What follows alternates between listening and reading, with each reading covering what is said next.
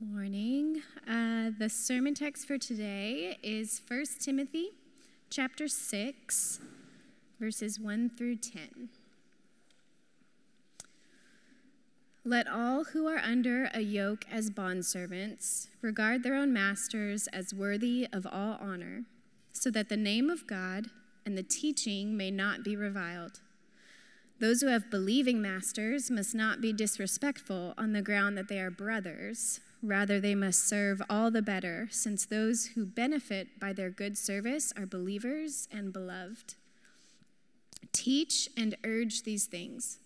If anyone teaches a different doctrine and does not agree with the sound words of our Lord Jesus Christ and the teaching that accords with godliness, he is puffed up with conceit and understands nothing.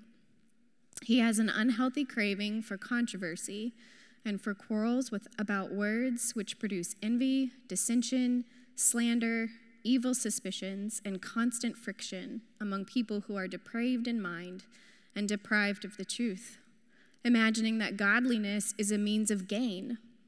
But godliness with contentment is great gain, for we brought nothing into the world, and we cannot take anything out of the world. But if we have food and clothing, with these we will be content. But those who desire to be rich fall into temptation, into a snare, into many senseless and harmful desires that plunge people into ruin and destruction. For the love of money is a root of all kinds of evils. It is through this craving that some have wandered away from the faith and pierced themselves with many pangs. This is the word of the Lord.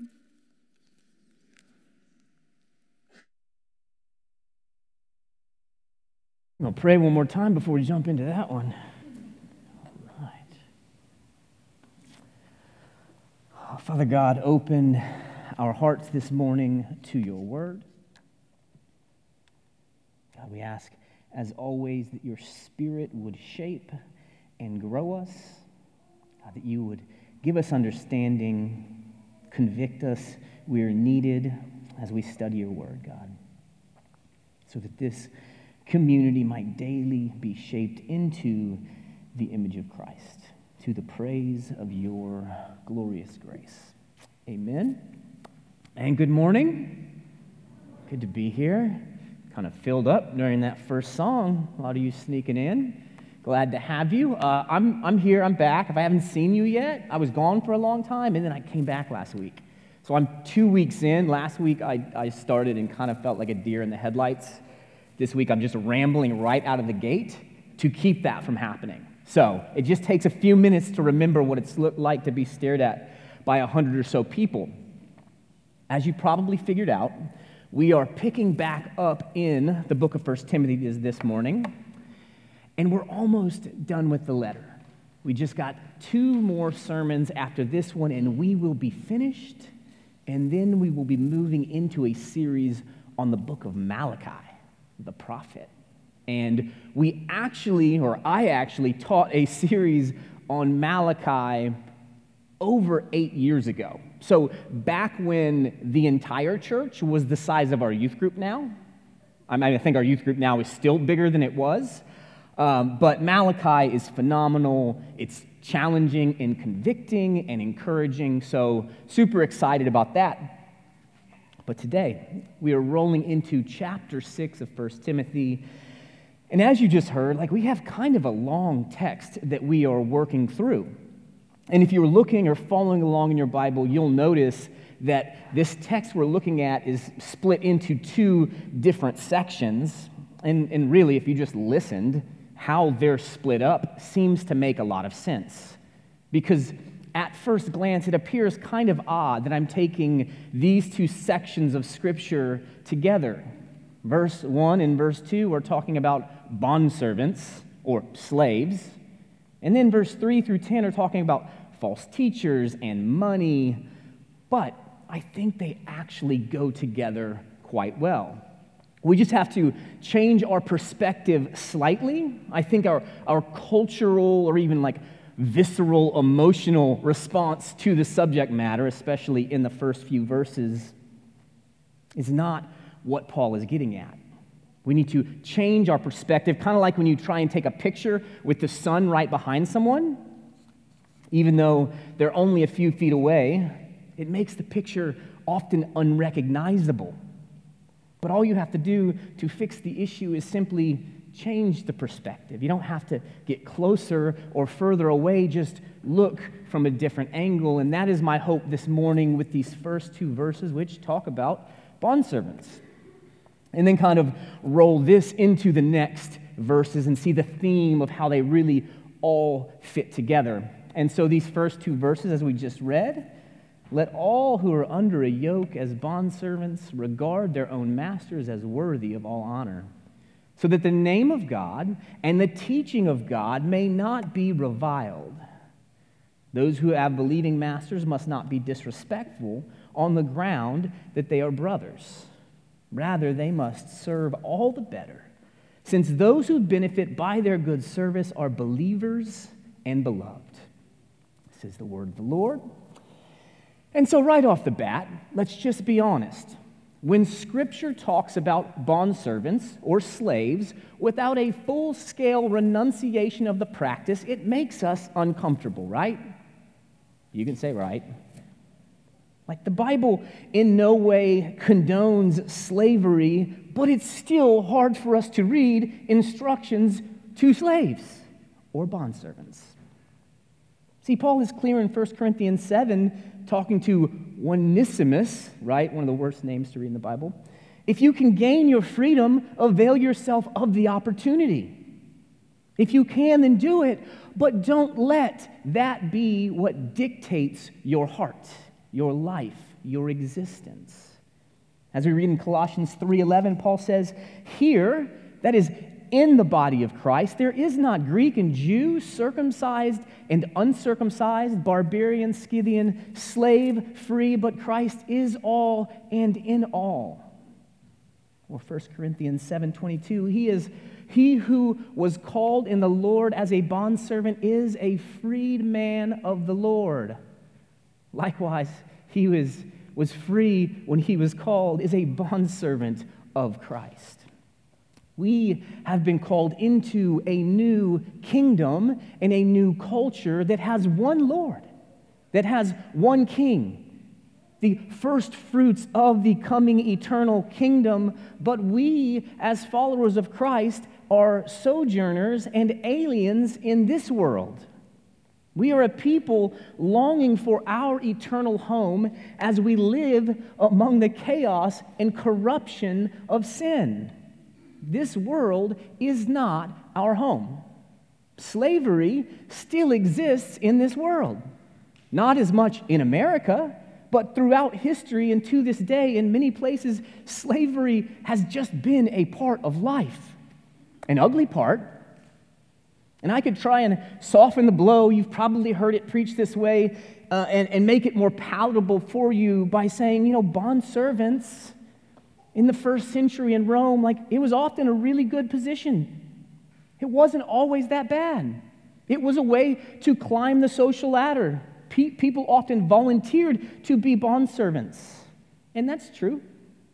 But there were also horrible situations.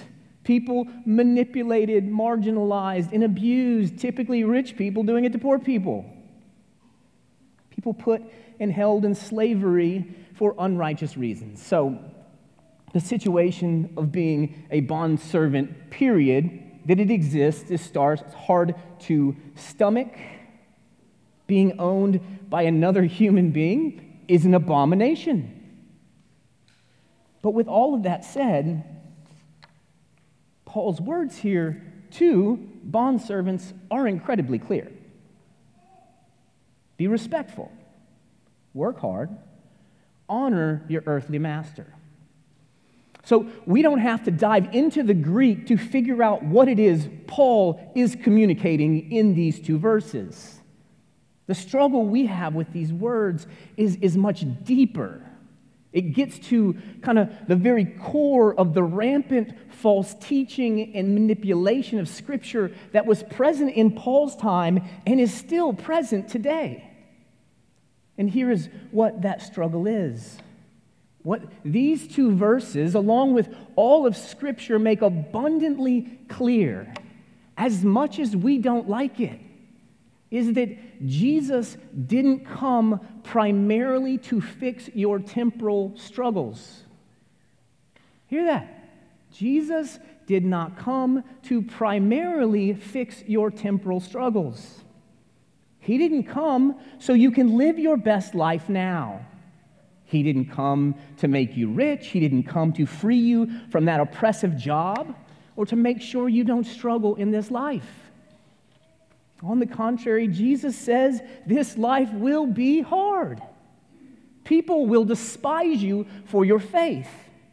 And he says, following me will only make your life harder. I don't know how we get to some of the things taught and thought in this culture, but Jesus says, loving me will make your life worse.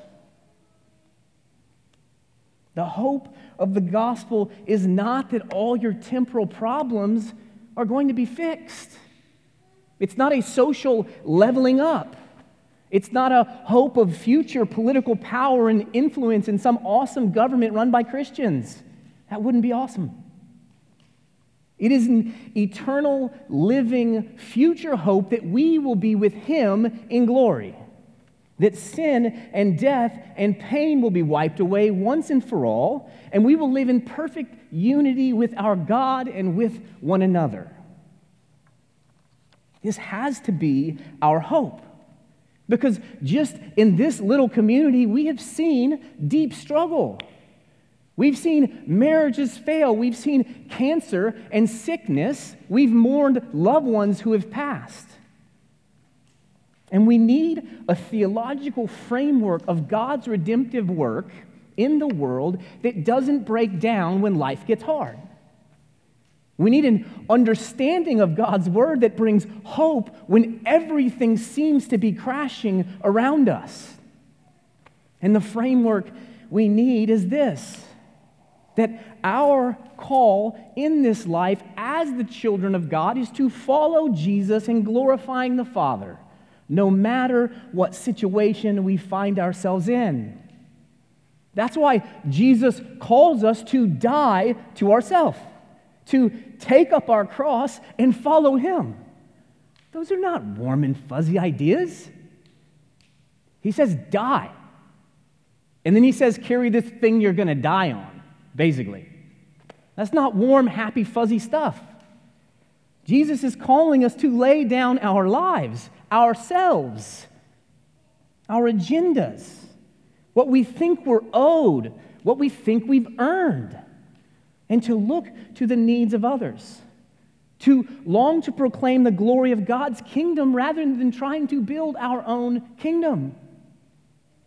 And this goes against every fiber of our flesh nature. So your job is hard. Your coworkers frustrate you. Maybe they're even holding you back from advancement. I would ask, is the way you act and work and live among your coworkers following the cultural norm of upward mobility? Moving up at all costs? Do you justify acting like the world so that you can claim your little piece of the world? Or are you looking to Jesus and the downward mobility of His life as He poured Himself out in service and love and ultimately death so that we might have an eternal hope of glory? Would you trade that raise to see a soul saved? Would you show humility to someone who's frustrating so that others might experience the grace of Jesus, even if it costs you? That's where the proverbial rubber meets the road in our application of the gospel. Do we love the expansion of God's kingdom more than the expansion of our own? Are we doing all we can to ensure the glory of Jesus' name in the way we live? Or are we fighting to defend our own? See, Paul is not talking about or taking some stance on slavery. He is peering into all of our lives and saying, who is the king of your heart? Is it Jesus or is it you? Who is your first love? Who do you serve? What is the hope that drives you? Because if it is a temporal hope, if it's a hope rooted in how you experience this life, you will always be chasing something that is fickle and fading, something never promised, but even if we were to achieve it, those things or those desires, we will still be empty apart from Christ, still grasping for things that can never satisfy. Paul is saying every struggle, every challenge, every tragic situation in this broken, sinful world is an opportunity to proclaim an eternal king and an eternal kingdom that can never be shaken. The only hope that cannot be stolen in an instant. We are all going to face difficult situations. We're going to be wronged. Praise Jesus that we live in a country where freedom is at least assumed for most of us, because that is not normative in much of the world. But when we struggle or suffer or are wronged, our response will let the world know where our hope truly is found. We will either defend what we have here on earth, our reputation, our ego, our position, or our possessions, or we are going to point to a hope that cannot be diminished by any human being or any circumstance that we are faced with. So wherever you find yourself in life, whether good or bad currently, Paul is saying the call on your life is to honor God, to pursue righteousness, to lay your life down for the advancement of the gospel with your eyes fixed on this future promise, this future hope of glory in Christ. As the Apostle Peter says in 1 Peter 1:13, talking to a church that is struggling, persecuted, in exile, he says, therefore, preparing your minds for action and being sober-minded, set your hope fully on the grace that will be brought to you at the revelation of Jesus Christ. And that is the call. In the face of a broken, sinful world, we must be a sober-minded people. We must prepare our minds for battle, for action. We must set our hope fully on the joy of Christ's return in glory. Because if we are not, we are setting our hope on this life, and that will always lead us astray.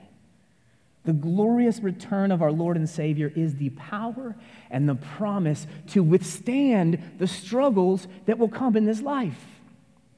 And so when Paul gets into this next section, this same idea should hang with us, because there are these false teachers who view godliness as a means to financial gain, to personal gain. They were some flavor of first century health and wealth false teachers putting forth this idea that faith somehow equates to temporal blessing and comfort. They were trying to build their own kingdom by manipulating people and manipulating God's word. Paul begins in verse 3 saying, teach and urge these things. So he's pointing back to what we just read, along with all that he's communicated in this entire letter. How are we to live inside the household of God? He spent 5 chapters describing the life of godliness, what it looks like. So he says, teach and urge these things. If anyone teaches a different doctrine and does not agree with the sound words of our Lord Jesus and the teaching that accords with godliness, he is puffed up with conceit and understands nothing. He has an unhealthy craving for controversy and for quarrels about words, which produce envy, dissension, slander, evil suspicions, and constant friction among people who are depraved in mind and depraved of truth, imagining that godliness is a means of gain. Are you tracking here? There are teachers twisting the word of God and manipulating the gospel for their own gain, thinking that godliness, which really in this context is self-righteousness, the appearance of godliness, thinking that that's a means to their own gain, which we obviously understand in our culture, like all the false teachers taking credit cards over the flipping TV. Goodness, I need to calm down. Not a big fan of false teachers. But then Paul says, but godliness with contentment is great gain. So Paul does like this word jujitsu. Godliness is a means of great gain, but not self-righteous godliness, not self-glorifying godliness, not the type of godliness that looks around and says, I'm more godly than that guy or that girl. Not the godliness of the Pharisee who rolls into the temple with 700 pennies so that people hear every single one of them clanking. But the godliness that is content with God. The godliness that is content with what God has provided. That is the type of godliness that is great gain. Godliness that is not continually striving for more, trying to build our kingdom or amass more things, but looking to Christ as our all in all and proclaiming salvation through faith alone. That is the godliness with contentment that is great gain. That is what Paul is calling us to. And then in verse 7 he continues, for we brought nothing into the world, and we cannot take anything out of the world. It's a very real statement, right? You didn't come out holding anything. You're not going out holding anything. But if we have food and clothing, with these we will be content. But those who desire to be rich fall into temptation, into a snare, into many senseless and harmful desires that plunge people into ruin and destruction. For the love of money is a root of all kinds of evil.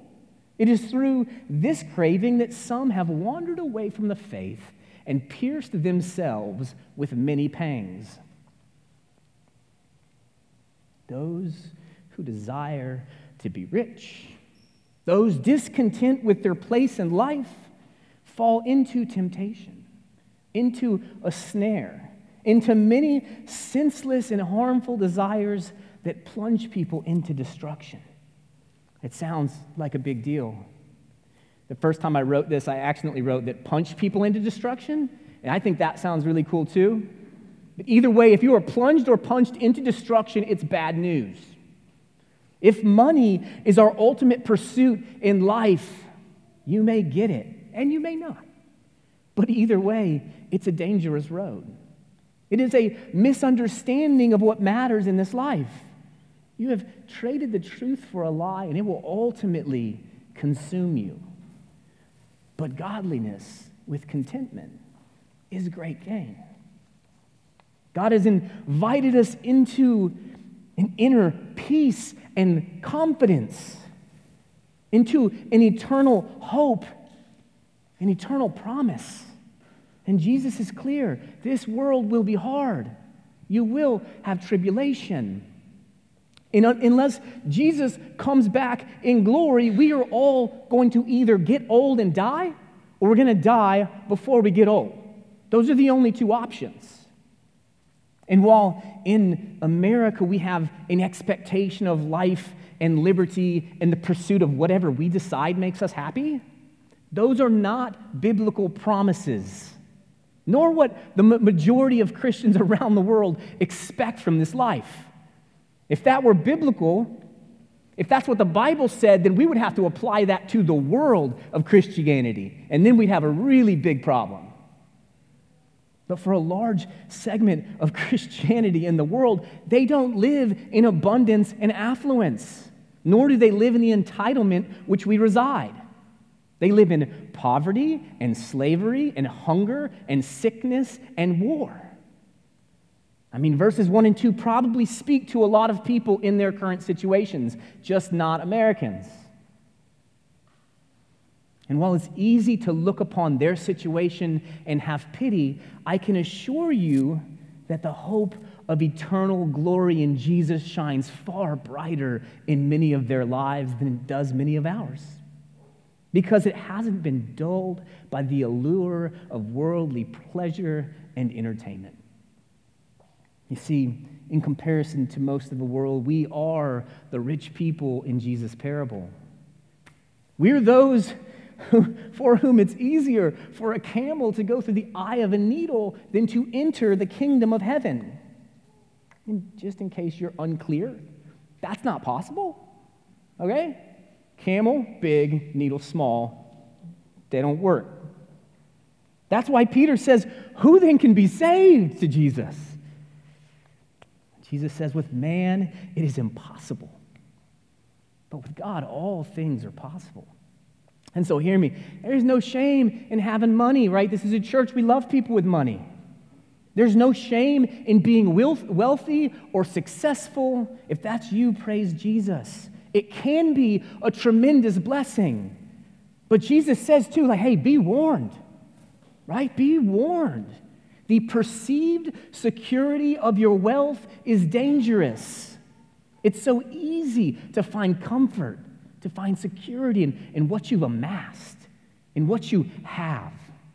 And on the flip side, for those who don't have, in a society where we're constantly bombarded with image of those who do, and the misleading images about how great their lives are, there is an ever-present temptation to want more, to create an existence around acquiring more, to spend your life pursuing an imaginary joy, a fleeting joy that neither those who we watch on TV or we ourselves will ever find by having more stuff. And we know that in theory, right? We're super wise and smart. But the cultural air that we breathe is consumption. It is entertainment. It is the pursuit of self-advancement and self-gratification at all costs. That is the air we breathe, whether we like it or not. This is why Paul says that the love of money is a root of all kinds of evil, right? Always misquoted. It's the root of all evil. Like, no, that's not the case. But it is a root of a whole lot of kinds. I said lots of kinds. I don't even know what that word means. Whole lots of kinds of evil. So if money is the ultimate thing, it's the ultimate pursuit, the ultimate hope, it can lead us down some dark paths. And money really isn't to blame for that, right? Money's not, like, we're the problem. Because rather than looking to God, we'll say these people that love money, rather than looking to God for their hope and joy, they look money in the eyes and say, I choose you. You will bring me hope. You will bring me life. You will be my protector. And that's essentially what's happening. And that's what Paul is warning against, right? Don't do that. The ultimate danger isn't money. The danger is misunderstanding what it is that we have been promised in Christ. To miss the eternal hope that we have because we cannot look beyond what's right in front of us. So it would be easy to boil this text down to information for slaves and false teachers are bad. But the overarching message is much bigger and much more challenging. Paul is getting to the very heart of our struggle with the gospel. The reality that this world is not our home, that we are aliens and sojourners called to live and herald not just a new kingdom, but a new kind of kingdom, an eternal kingdom, to live in such a way that makes the world think that you're crazy, and yet at the same time to desire to be a part. Rather than building walls around our castles, We invite people to eat with us at our table. Rather than spending our time at work making sure everyone knows how valuable we are, we spend our time making sure others are honored. Rather than sitting around our house wondering why no one has called to check in on us, we make it a point to ensure that no one feels unloved, that no one feels forgotten. Rather than jumping on the cultural bandwagon of amassing money to ensure our own comfort, we use our money to show the world that we love God more than we love our money. Because we know that this life is short. This life is temporary, and it will be painful at times, but we have an eternal promise. As the Apostle Paul says, this light and momentary affliction is preparing for us an eternal weight of glory beyond all comparison. And I know at times it neither feels light nor momentary. But that is only because we cannot comprehend the eternal weight of glory. But it is a promise beyond all comparison. There is an unimaginable freedom and joy when we stop clinging to this life. When we stop trying to milk from this life things that it can never give. When we are set free to live and enjoy today for what it is, embracing the mundane, enjoying the celebrations, treasuring friendships, and walking alongside one another when they struggle and when they're joyful. That is our call as the people of God, to love and care for, to support and serve one another with our eyes fixed on Jesus, using all our gifts and talents and resources to proclaim the glorious reality that one day all struggle and all pain and all sickness and all death will be over. But that's not today. We are a people longing for the return of Jesus. And we are a people called to honor him and glorify him above all things while we wait. Let's pray together.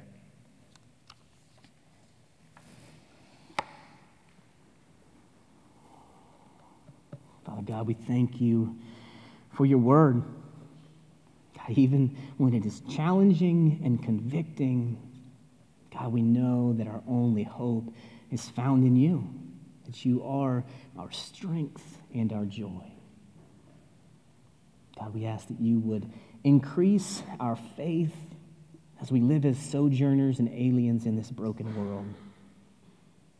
God, help us present a different kingdom. God, and we pray for this world. God, we pray for this country.